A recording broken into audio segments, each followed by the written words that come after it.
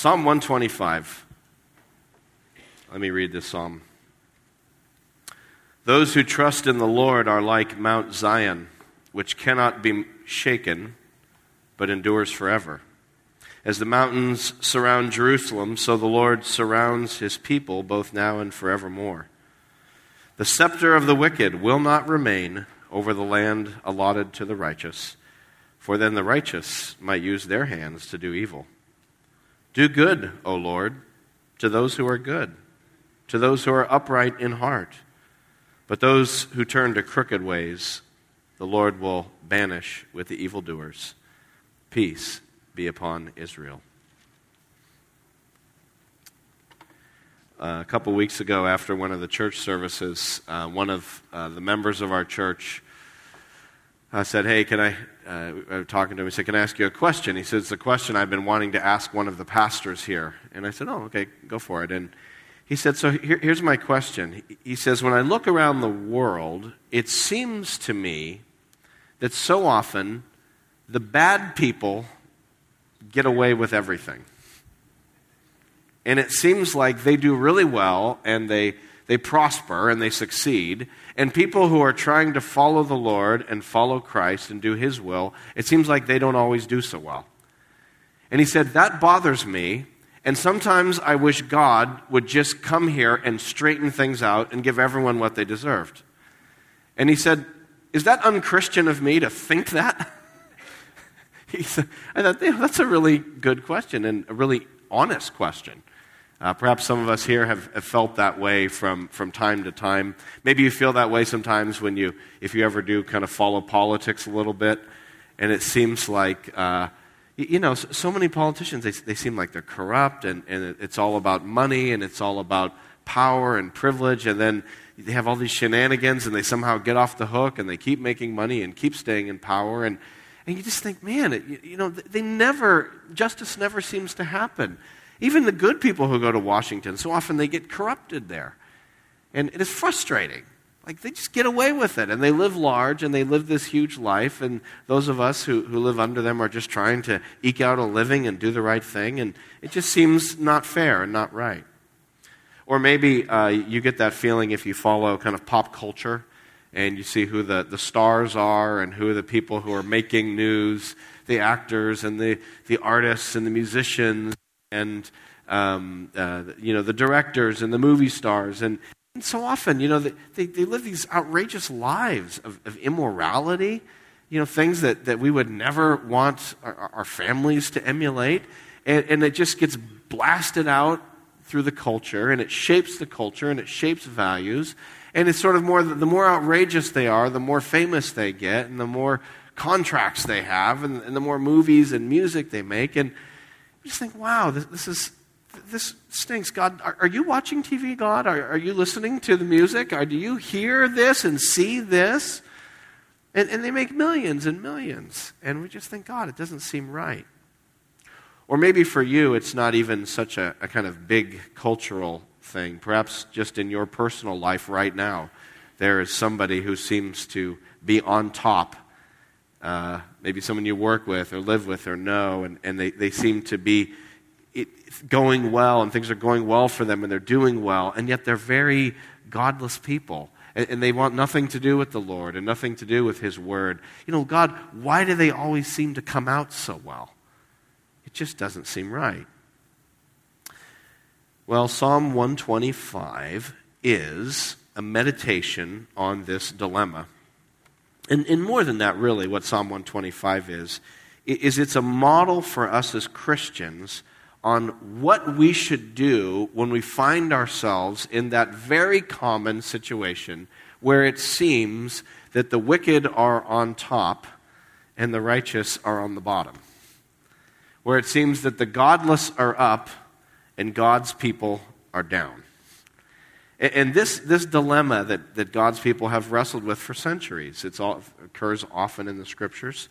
It's something that we experience. Psalm 125 gives us a way of thinking about that. Because if you look at Psalm 125, the problem seems to be, the situation seems to be that the psalmist was writing in a time when the wicked were in charge. You look at verse 3. The scepter of the wicked will not remain. So there's this sense that the scepter of the wicked is there, that the rule of the wicked is over Jerusalem, and the psalmist knows this isn't going to be this way forever. He believes that. And we don't know what was going on in Israel when this psalm was written. It could have been that there was a foreign power there that was worshiping idols and some godless nation was over them. Or perhaps even more likely, it could have been a time in Israel's history where one of their kings was evil. You know, if you look at the history of Israel's kings, they weren't always godly followers. Sometimes they worshipped idols and they were very godless and they led the whole nation into oppression and immorality and disregarding God's laws. And so it could be it was a time when one of those bad kings was reigning in Jerusalem. We don't know. But Psalm 125 shows us the way forward. When we're frustrated and discouraged, that it seems like those who disregard God are always up and those who want to follow him are always down. And what do we do in those times? What do we do? The answer is kind of simple, but still profound. Our calling in those times is to trust the Lord and continue doing good, regardless of what the outcome is for us in the immediate present in our society. We have to keep trusting the Lord and keep doing good. Look at Psalm 125. It starts off, those who trust in the Lord are like Mount Zion, which cannot be moved, but endures forever. Those who trust in the Lord.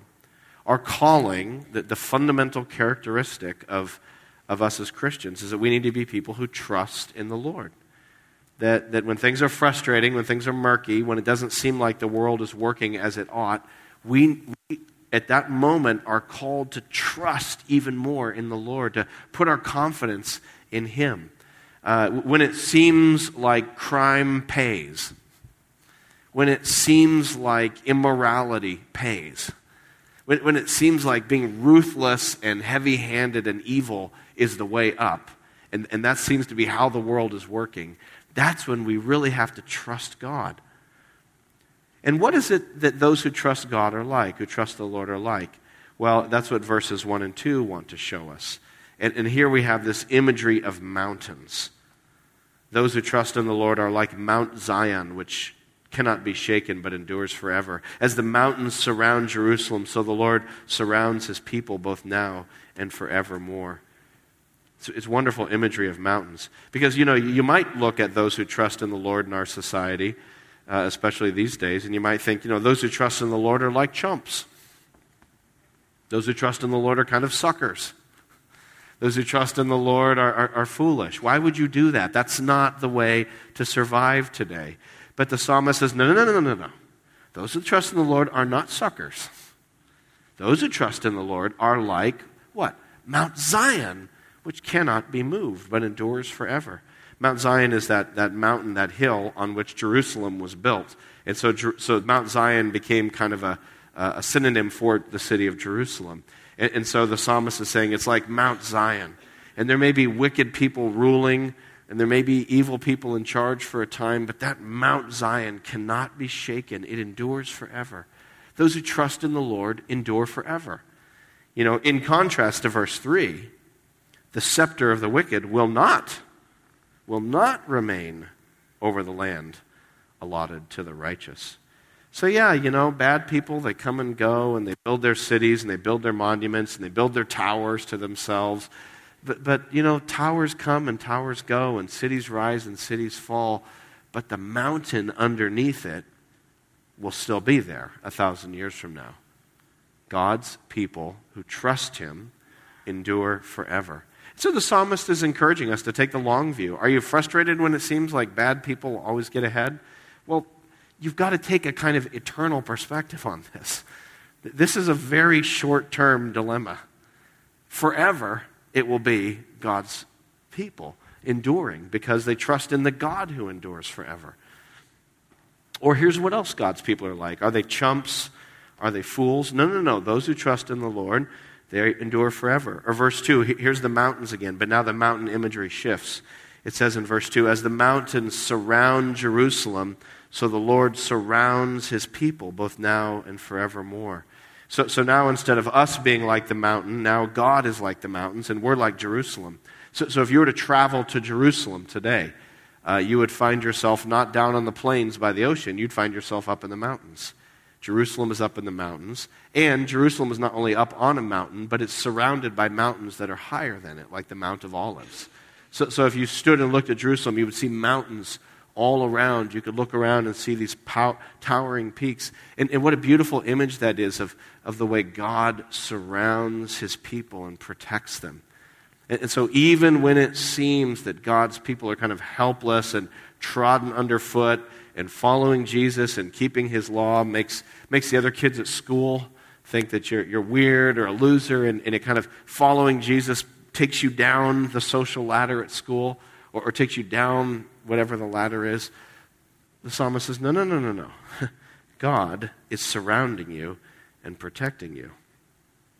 I don't know, I was trying to imagine this psalm, verses 1 and 2, and again, this is a psalm of ascent, right? So it's one of those psalms that they would sing as they were traveling up to Jerusalem for the festivals. And I was trying to imagine the person writing this psalm and just using my sanctified imagination to try to think about what it would be like to be a pilgrim going up to Jerusalem. And here's how I imagine this pilgrim. He finally gets to Jerusalem, and there he sees the city. Maybe he's up on the Mount of Olives like Jesus was, looking down over Jerusalem.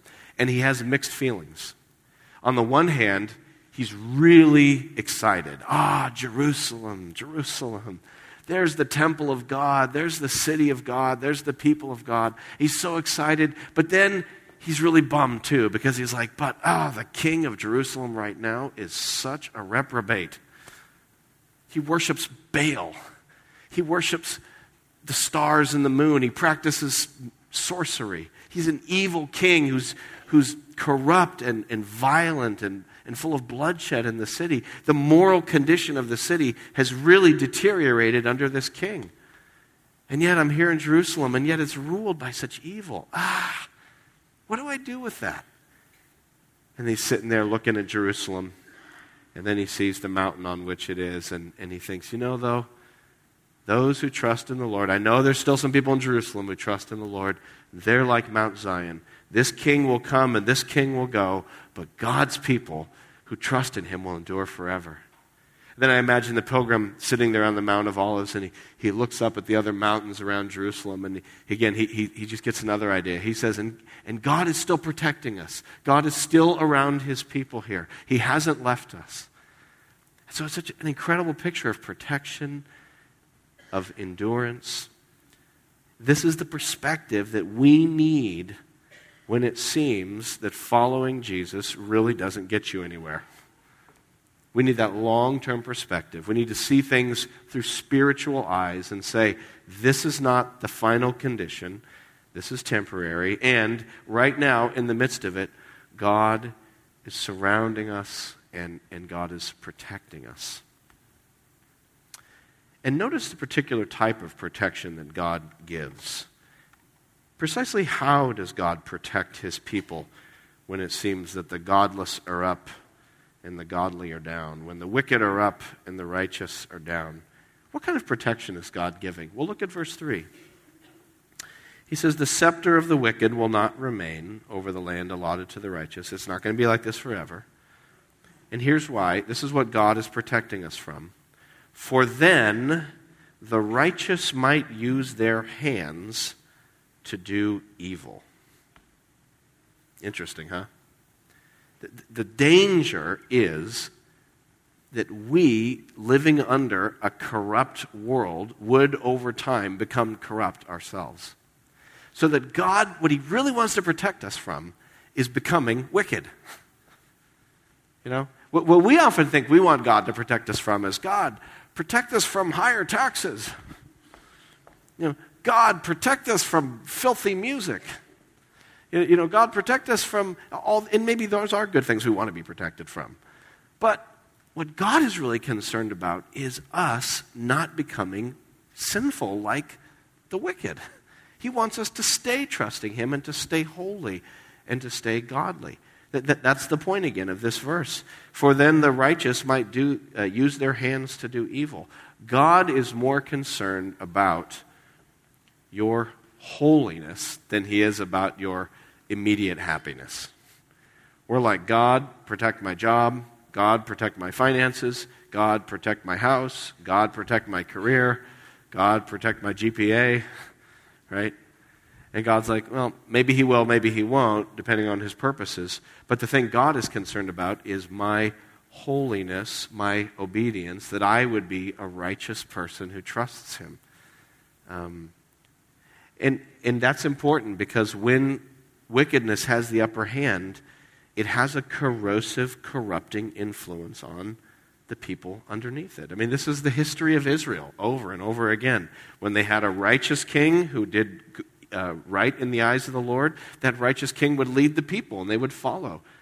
But when the king was evil, he would lead the people and they would follow into wickedness and idolatry and breaking God's laws. As the ancient Proverbs goes, the fish does rot from the head down. That's why it's important to have godly leaders in place. That's why the most important quality in any leader, say in the church, for example, is that they be godly and righteous and upstanding and Christ-like. The most important thing. Because as goes the leader, so often goes the organization or the followers or the nation. So it's so important to have people of character leading. And God wants to protect his people. Those who trust in him are going to be protected specifically from being led into greater and greater evil because of the corrupting nature of evil. Evil in our society is corrupting all of us, attempting to corrupt us in ways that we're not even conscious of. That's the nature of it. Sometimes people who aren't Christians complain about Christians, and they say, one of the things I hate about Christians is they're always trying to convert you to Jesus. Just leave me alone, stop trying to convert me. I don't want to be converted. Well, here's the bad news. You are being converted to something. We're all being converted to something. And when you live in a corrupt society, which all societies are in some way or another, it is converting you. You just don't realize it because everyone else is being converted too. So what you think of as not being converted it just seems like normal to you, but it really is a conversion process taking place. So the question isn't, do you want to be converted or not? The question is, what are you being converted to? Do you even realize how many of the things you think, the assumptions you have, that the moral system you have, is actually being shaped just by the world in which you live? But it doesn't seem like it because everyone else is being shaped in the same way. So you're like, well, we're all normal. No, you're all being corrupted. It just seems normal because you're all being corrupted in the same way. And God protects those who trust him from that kind of corruption. It reminds me of what Jesus prayed for us in John, the Gospel of John. I actually want you to go here. This is a really interesting verse. Put a bookmark in Psalm 125. We're going to come right back. And turn to the Gospel of John, chapter 17. That's on page 1071. The Gospel of John, chapter 17. Page 1071. John 17 is a really cool chapter. This is Jesus' final prayer for his disciples right before he went to die on the cross. This is kind of Jesus' parting prayer. So it's very special. It's the longest prayer of Jesus that we have in the Bible. Psalm 17. And look what Jesus prays for his disciples. I'm not going to read the whole prayer, but look at verse 13. Jesus prays to the Father. He's about to die. So he prays in verse 13 of John 17, I'm coming to you now. But I say these things while I am still in the world, so that they, that is the disciples, that they may have the full measure of my joy within them. I have given them your word, and the world has hated them, for they are not of the world, any more than I am of the world. My prayer is not that you take them out of the world, but that you protect them from what? The evil one. In other words, from the one who would tempt them to sin. They are not of the world, even as I am not of the world. Think at this, verse 17. Sanctify them by the truth. Your word is truth. As you have sent me into the world, I have sent them into the world. For them I sanctify myself, that they too may be truly sanctified. What does it mean to be sanctified? It means to be made holy. That word sanctified just means to be made holy. So Jesus' prayer for his disciples as he's about to go to die and eventually go back to heaven, he's leaving his disciples there, but his prayer isn't, and Lord, I pray that they would always be financially on top, and their careers would always soar, and they would have no health problems, and all of their kids would be straight-A students. And, it wasn't like that. The prayer was, Lord, protect them from sin. Sanctify them. They are going to go through trials. Jesus promised us that if we follow him, there's going to be testing and trials. But his prayer is that we would be holy, that we would be godly, that we would be people who trust God, and because of that trust, that God's power would keep us from sin, and we would grow in holiness over time. That as we trust God, his power continues to enable us to live the kind of godly life that God wants us to live. And why is it so important that we live a godly life? Why is that what Jesus prayed for me? Jesus, I wouldn't have minded if you prayed for, some financial prosperity too. Why did you just pray for sanctification? Why are you praying for that? Why is it this concern that you protect me from sin? Okay, that's great, but I could use some other things too. Well, here's why. It's because someday there is a day of reckoning coming. Someday, God is going to answer that prayer that guy asked me about in our church. Someday, God is going to straighten everything out, and finally, everything will be put the right way. And the wicked will be put down forever, and those who've trusted God and by his power been kept from sin will be exalted forever. And because that great flip-flop day is coming, the day of judgment, when everything gets put right and realigned, that means the most important thing that you and I can have in this life is faith in Christ that produces holiness. Right? Like, money won't help us on that day. Degrees won't help me on that day. Having been a senior pastor, or having been a senior executive, or having been a principal, or having been, student body president, is not going to really help me if that's all I'm showing before God. What's going to matter is faith in Christ, a real faith that produced a changed life over time. And if I don't have that, then I'm going to be in big trouble when God sets everything right and puts the wicked down and the righteous up. Look back at Psalm 125. That's where the psalm ends. It's a prayer for that day. So here's the psalmist praying in verses 4 and 5 for the day of reckoning, the day of realignment, the day of judgment, when everything is as it should be. Verse 4. Do good, O Lord, to those who are good, to those who are upright in heart. But those who turn to crooked ways, the Lord will banish them with evildoers. Isn't that a terrifying thought? Being banished by God. That's what hell is. Hell is the place of forever banishment. Depart. So it's so critical that we be a holy people who trust in the Lord, because as verse 4 says, do good, O Lord, to those who are good. I want to be good. That's the most important thing, is to be on the good side. Now, we have to really define good, of course. What does it mean to be good? Let's make sure we're clear on that. I don't want to just go over that, and because we might all think, oh, that's good news because I am good. Whew. Well, make sure you're good, right? How do you know if you're good? Who's good and who's bad? What are those categories? You ask the kids in school, who are the good kids in class and who are the bad kids? They know. They're like, tick, tick, tick, tick, tick, tick, that's the good and here's the bad. And they've categorized themselves morally. Isn't that interesting?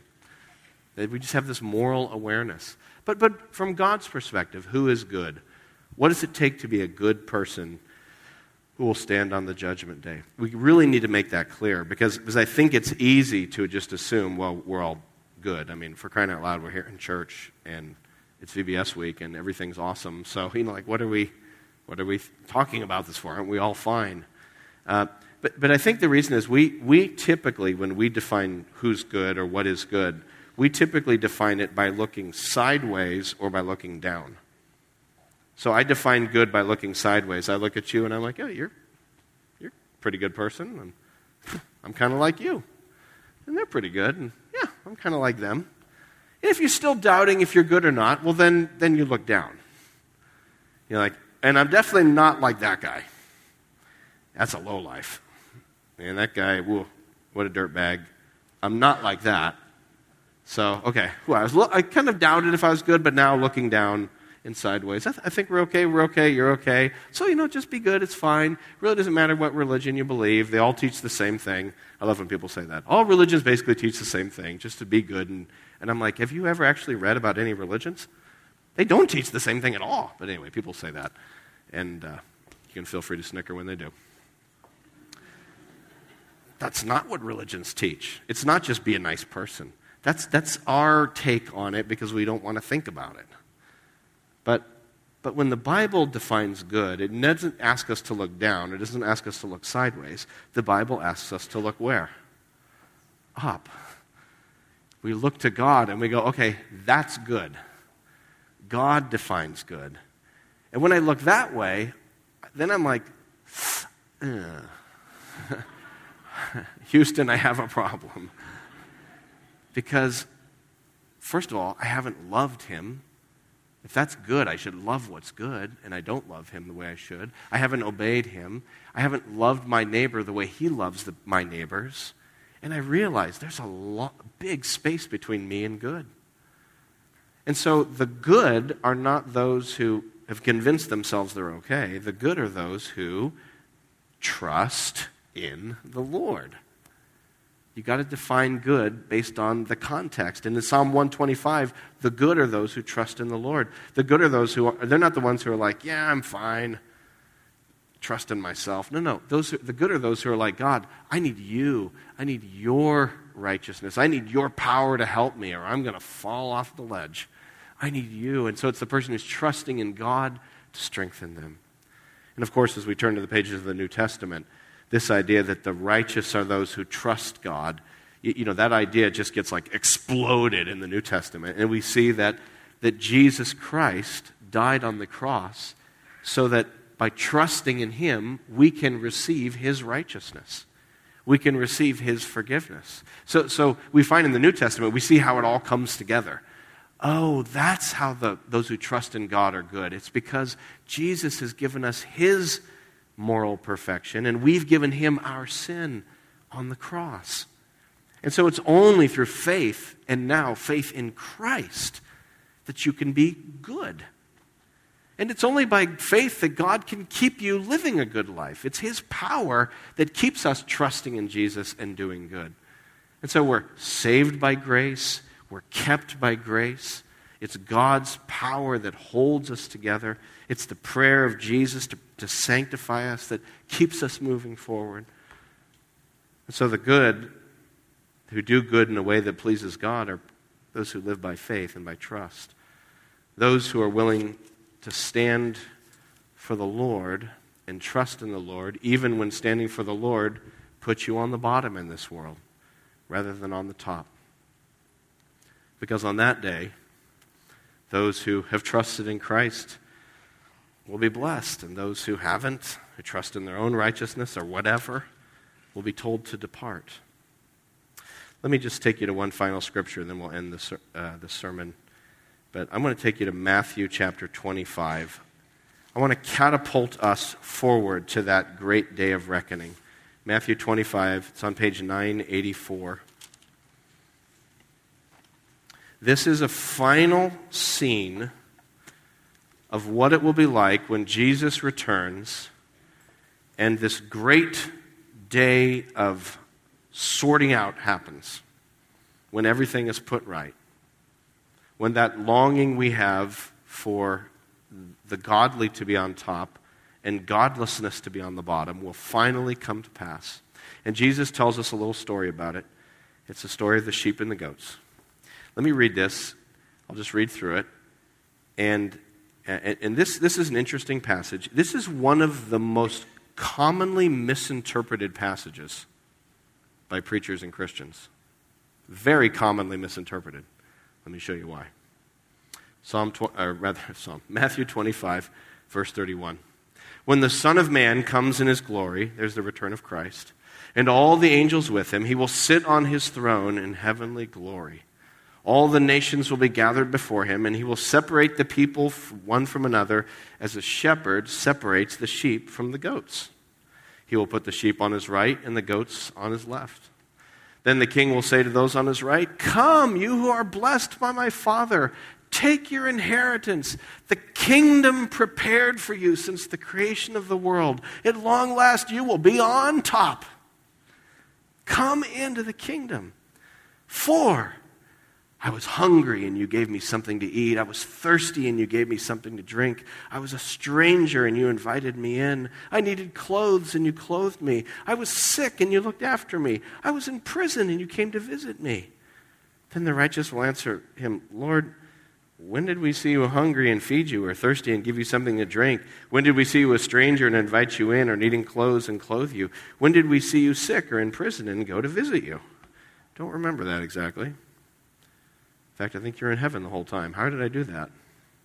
The king will reply, "I tell you the truth, whatever you did for one of the least of these brothers of mine, you did for me."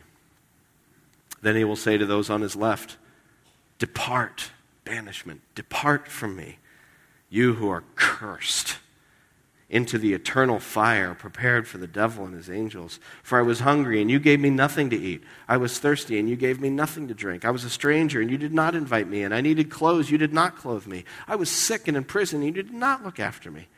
They'll answer, "Lord, when did we see you hungry or thirsty or a stranger or needing clothes or sick or in prison and did not help you?" He will reply, "I tell you the truth. Whatever you did not do for one of the least of these, you did not do for me." Then they will go away to eternal punishment, but the righteous to eternal life. There's the picture. Judged by our deeds on that day. Good to those who are good, banishment to those who are not. But this, you gotta read this passage closely. Like I said, I think this is a very commonly misinterpreted passage. What's the common interpretation of this passage? It goes like this. You need to help those in need. Help the needy. Serve at the homeless shelter. Visit people in the hospital. Do social justice. Care for the downtrodden and the oppressed. And as long as you do that, that's what God's looking for. So the good people are people who help others. That is not what this passage is teaching. Let me be clear. It's good to do those things.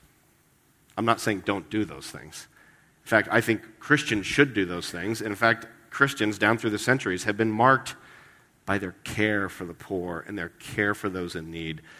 Christians are marked by the ones who are leading the charge to care for those who are caught in sex trafficking, and care for the unborn and their rights, and care for those who are weak and marginalized. Christians have always been at the forefront of caring for those in need. I'm just saying that's not what this passage is about. Read it closely. Look at verse 40 again. The king will reply, "I tell you the truth, whatever you did not do for one of the least of these," what? "Brothers of mine." In other words, who are in Matthew, who are the brothers of Jesus? It's the disciples. So it's not just a general care for those in need, although we should do that. What Jesus is saying is, did you stand with and identify with the Christians who were beaten down by the world when they were on the bottom and the wicked were on top? When the common state of affairs was going on, where people who were trying to follow Jesus were oppressed and imprisoned and suffering for their faith, when they were down and the wicked were up, Were you like, let's see, do I want to get ahead in the world or would I stand with those losers? I'm going with the losers because I'm standing with Christ. Those are the ones who are welcomed into the kingdom.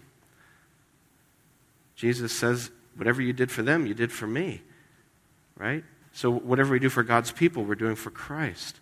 This is about, will we stand with God's people and care for God's people when they are on the bottom, when it's costly to follow Christ? And will we visit them and stand with them? Or will we say, no, the way is up. The way is with the wicked. The way is with the worldly and the worldly wise. And likewise, Jesus will say to me, you never visited me. You never took care of me. And they say, what? We didn't know. It's like, well, you didn't help those who are following me. And so the question is, where do we stand? Are we with those who trust in Jesus, even when it's going to make us at the bottom, suffering and sick and naked and in prison? Or will we stand with the world and those who think that the way up is through power and in all the ways the world tells us is up? Are we willing to identify? Because remember that the king who will judge on that day is Jesus. And Jesus was down before he was up. Right? The greatest, most intense moment in human history of the righteous being down and the wicked being up was when Jesus was hanging on the cross. You want to know when it was the most glaring contrast between the wicked up and the righteous down? It's when Jesus was dying on the cross. You don't get lower than the cross, and you don't get more righteous than Jesus. And you don't get more power over somebody than nailing them to a cross. Jesus was down to the cross to pay for our sins. And so if we're not willing to stand with him and to walk that path, and to trust him, even if it costs us much in this world, and even if that means we've got to come alongside suffering Christians and say, I'm with them. I'm not with them, I'm with them. And even if that costs us something, that's the path of salvation, is the path of the cross, to trust in Christ and to walk that path with him. And so glory in your suffering, glory in your Redeemer, glory in the King who went low to save us. And when you look at the world and you see the wicked are up and the righteous are down, and you're trying to follow Christ, don't get mad. Just say, this is the way of the cross. This is the way of the cross. And remember that after the cross comes the resurrection and the ascension and the crown and the kingdom forever. Let's pray.